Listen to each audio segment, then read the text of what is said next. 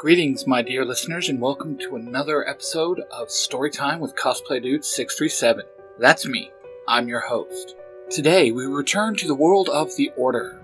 But this time, we're not going to listen to Eric tell his tale. This time, we have a new person telling their tale.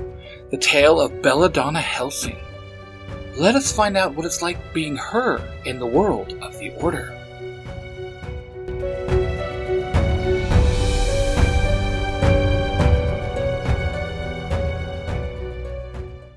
Chapter 3. A Normal Day. Hi there, my name is Belladonna Helsing, but most people just call me Bella.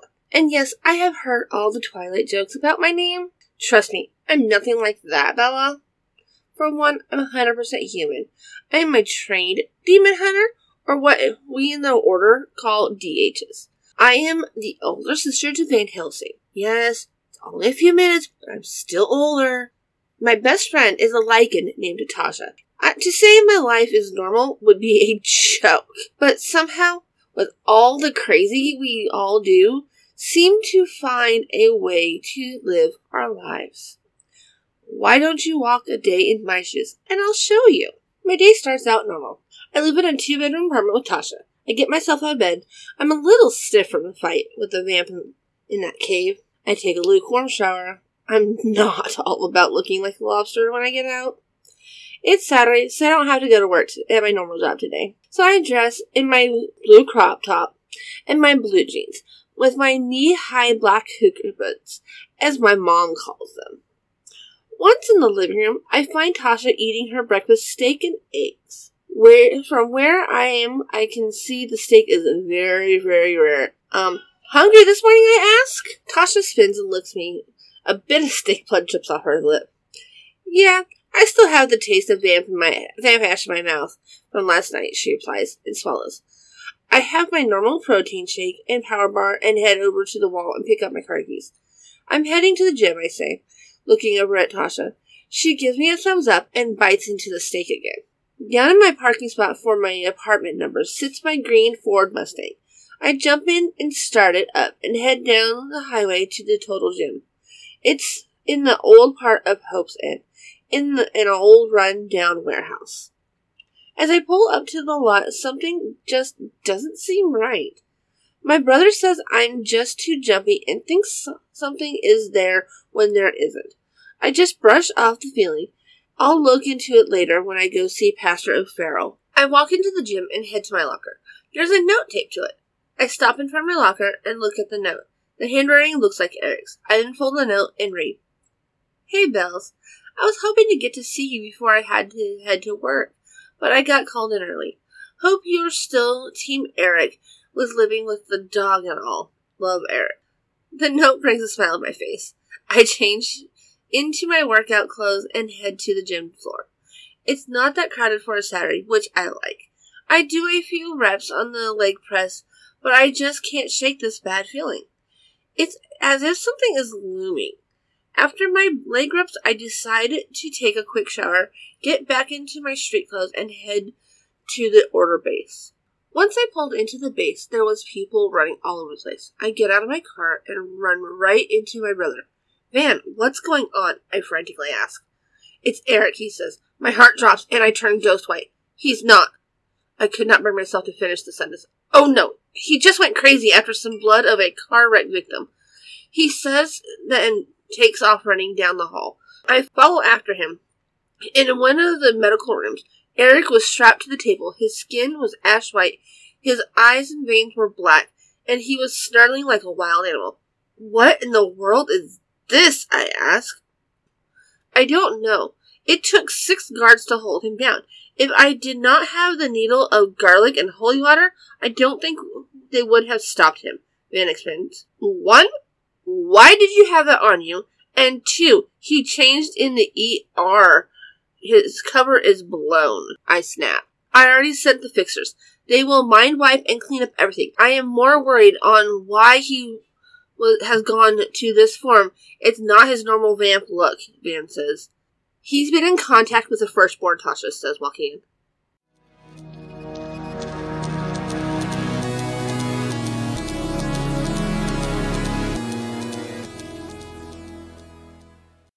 I'm Jimmy, and you're listening to Storytime from Cosplay Dude 637. Check out other stuff from the ZU to Hero Network.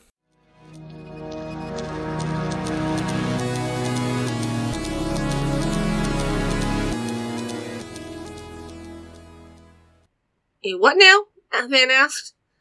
"Well, you know Adam and Eve were the first humans, but what you don't know is that monsters have a firstborn also, the most powerful and oldest of us all," Tasha explains. "So when the blood of this firstborn dropped onto Eric, this happened?" Van says and points at Eric. "Yes, I guess so. We are dealing with a half-breed no one knows about," Tasha replies. "Okay, how do we help him then?" I ask frantically. Tasha shrugs her shoulders. "I don't know, but we could start by killing or at least getting the body of whatever firstborn we are dealing with," Tasha says. I look over at Eric.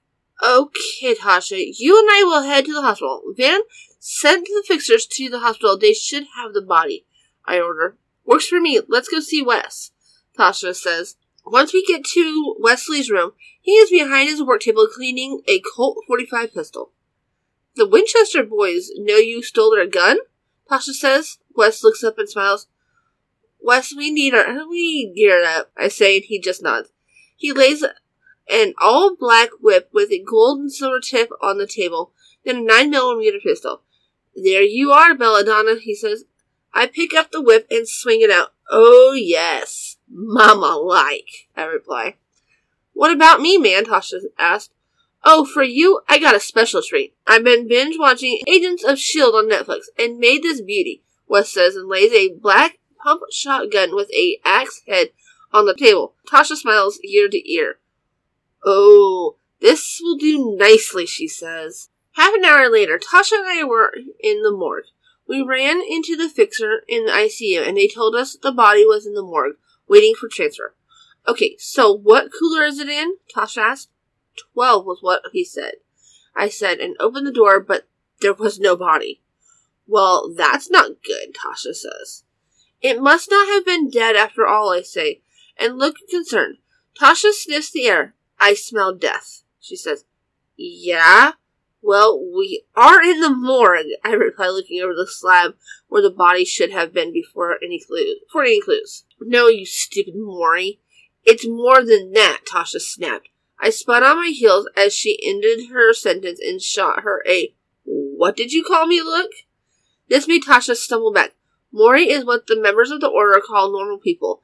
It's short for mortals. "Sorry, you know how I get when I use my abilities," Tasha says softly. "It's fine, just don't ever call me that." "So, what do you mean it's more?" I swiftly say, pursing my lips in a straight line. She could tell I was still very pissed at her. "Well, the smell is moving, like it got up and walked away," she says, looking down at her feet. Her tone was that of a little kid that knew Mommy was mad at her. "Zombie?" I ask. "Can't be. Zombies are made by magic, and we know this is a firstborn," she says, still with a soft tone. "Well, what else is dead but moves?" My eyes widen, and Tasha still tilts her head to the side, like a dog. "It's a ghoul," I shout. My voice echoes off the walls. "Oh man, that's not going to be easy to find. They look Maury all the time," Tasha says. "Yes, but it's hurt, so there's only one place it's going to hit," I say, heading for the door. Tasha trails behind me. "A cemetery." "But what one? There is 25 cemeteries," she says. "True, but St. Charles is the only one close by," I say as we hit the exit.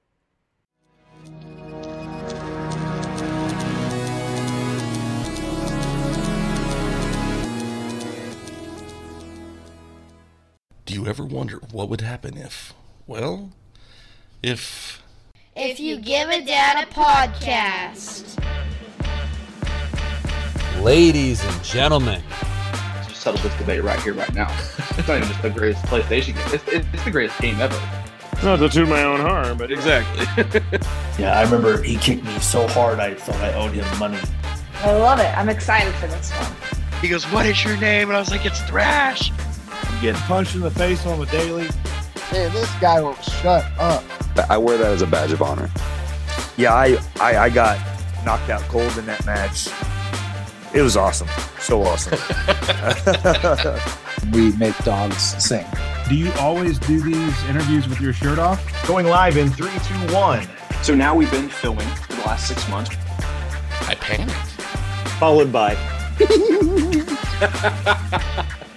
Bro. If You Give a Dad a Podcast, available everywhere podcasts are found.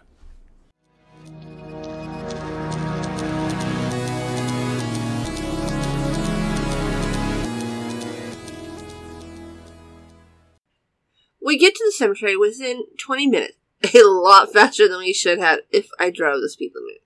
I throw the car in park and Tasha starts pulling off her shirt. What are you doing? I inquire.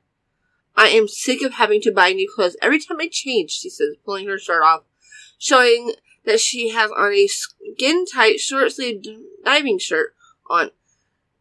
She then kicks off her shoes and strips off her pants, revealing skin-tight black diving shorts. Okay, let's do this, she says and gets out of the car. I quickly pop the trunk and we both walk to the back and grab our weapons. I place the coiled up whip on my hip and tuck a 9mm into the back of my pants. Tasha slings the axe shotgun over her back. The cemetery was cold and the wind had a bite to it. I don't like this. It feels wrong, I whispered, looking over at Tasha. She had her nose in the air, sniffing. Her footsteps made no sound as we walked. I could not help but be envious. Got a scent yet? I asked. She shakes her head no. I sigh. I know that if we don't find this firstborn soon, Eric is not going to make it.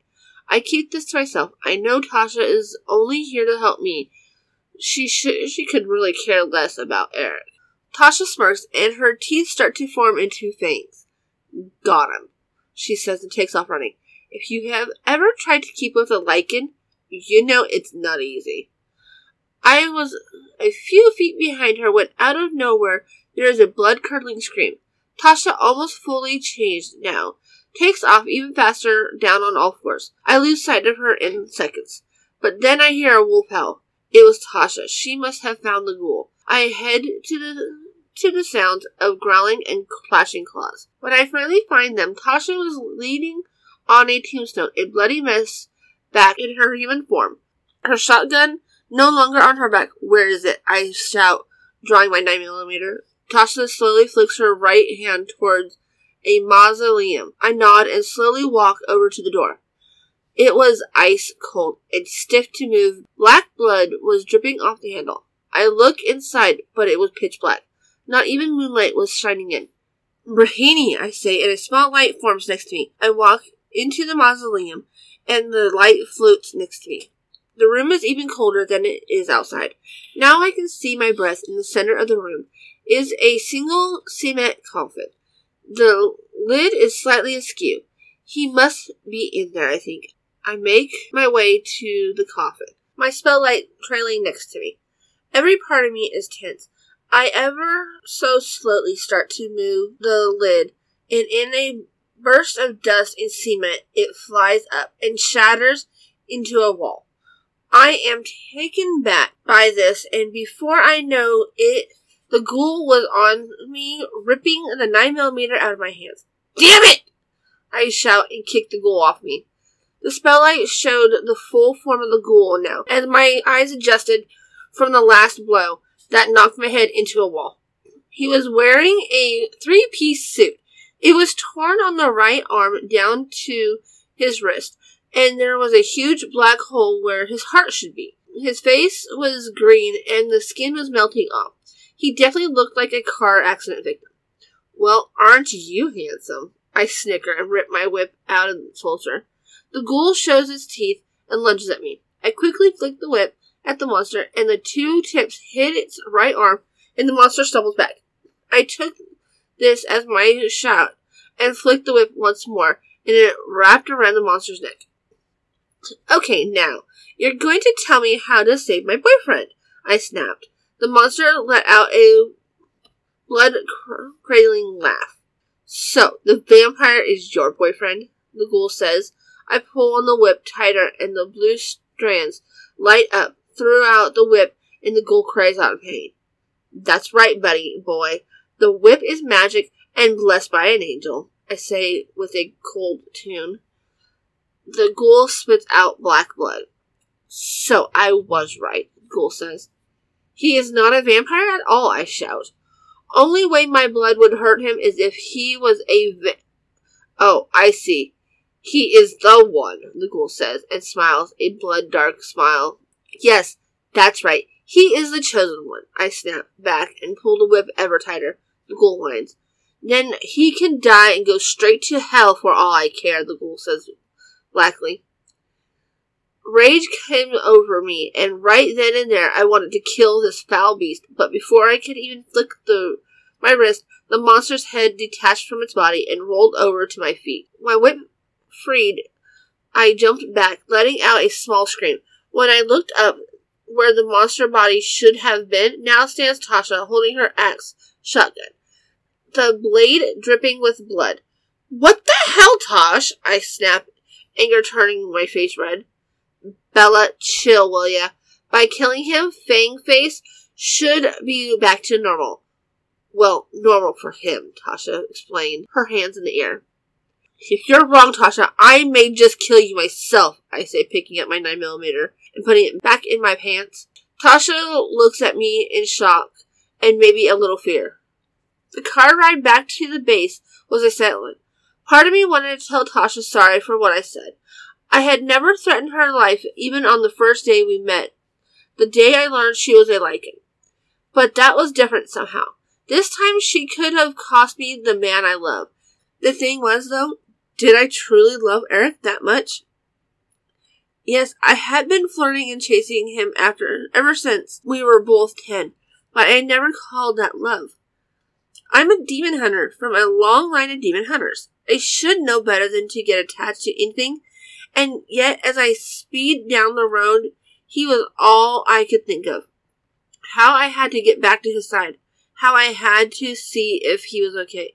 I need him to hold me in his arms. Oh, dear God, I am in love, helplessly and totally in love. As we pull into the parking lot under the church, where the base was, my heart leaped for joy. There stood my brother, and standing there holding on to Van's shoulder was Eric.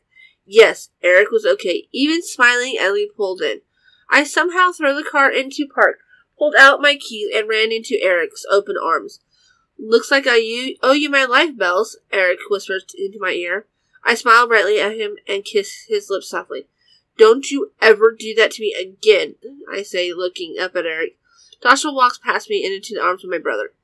I nodded at her, very apologetic. Tasha just nodded back and winked and mouthed the words, no big. So there you have it, a normal day in my life.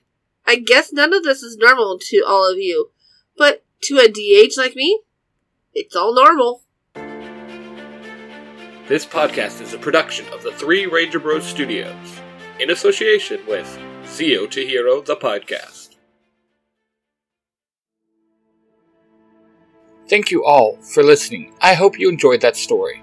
Just a reminder that all my fanfictions are just that, fanfictions, and do not mean to infringe on any copyright from the mainstream continuity that it's from. Now, I'd like to take the time to thank my supporters from the Zio to Hero Network. Jim and Billy, the Bulk Skull of podcasting, over on the main podcast, Zio to Hero. Mark, the Red Cornish Ranger, on Nerds Through Comics. My Parabatai and dear friend Ty Tiger of Tiger Tales on YouTube. Jacob, aka the Iron Avenger 52 on TikTok and YouTube. Clayton with Neon Lights on YouTube. Ben, the Baker Ranger. Sam, aka XX Rebel Ranger XX. TN_Ranger. And our good friend Tony. I would also like to thank a few friends of the Z2H Network.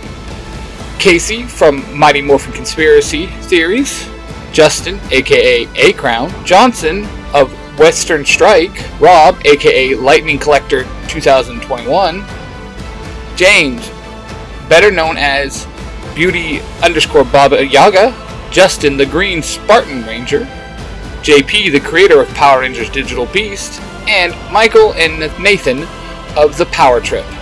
Everyone I just named has been a huge supporter to me and my podcast, and if you can go give them a follow. It would mean the world to me. Thanks a lot. Until next time, guys. Later days.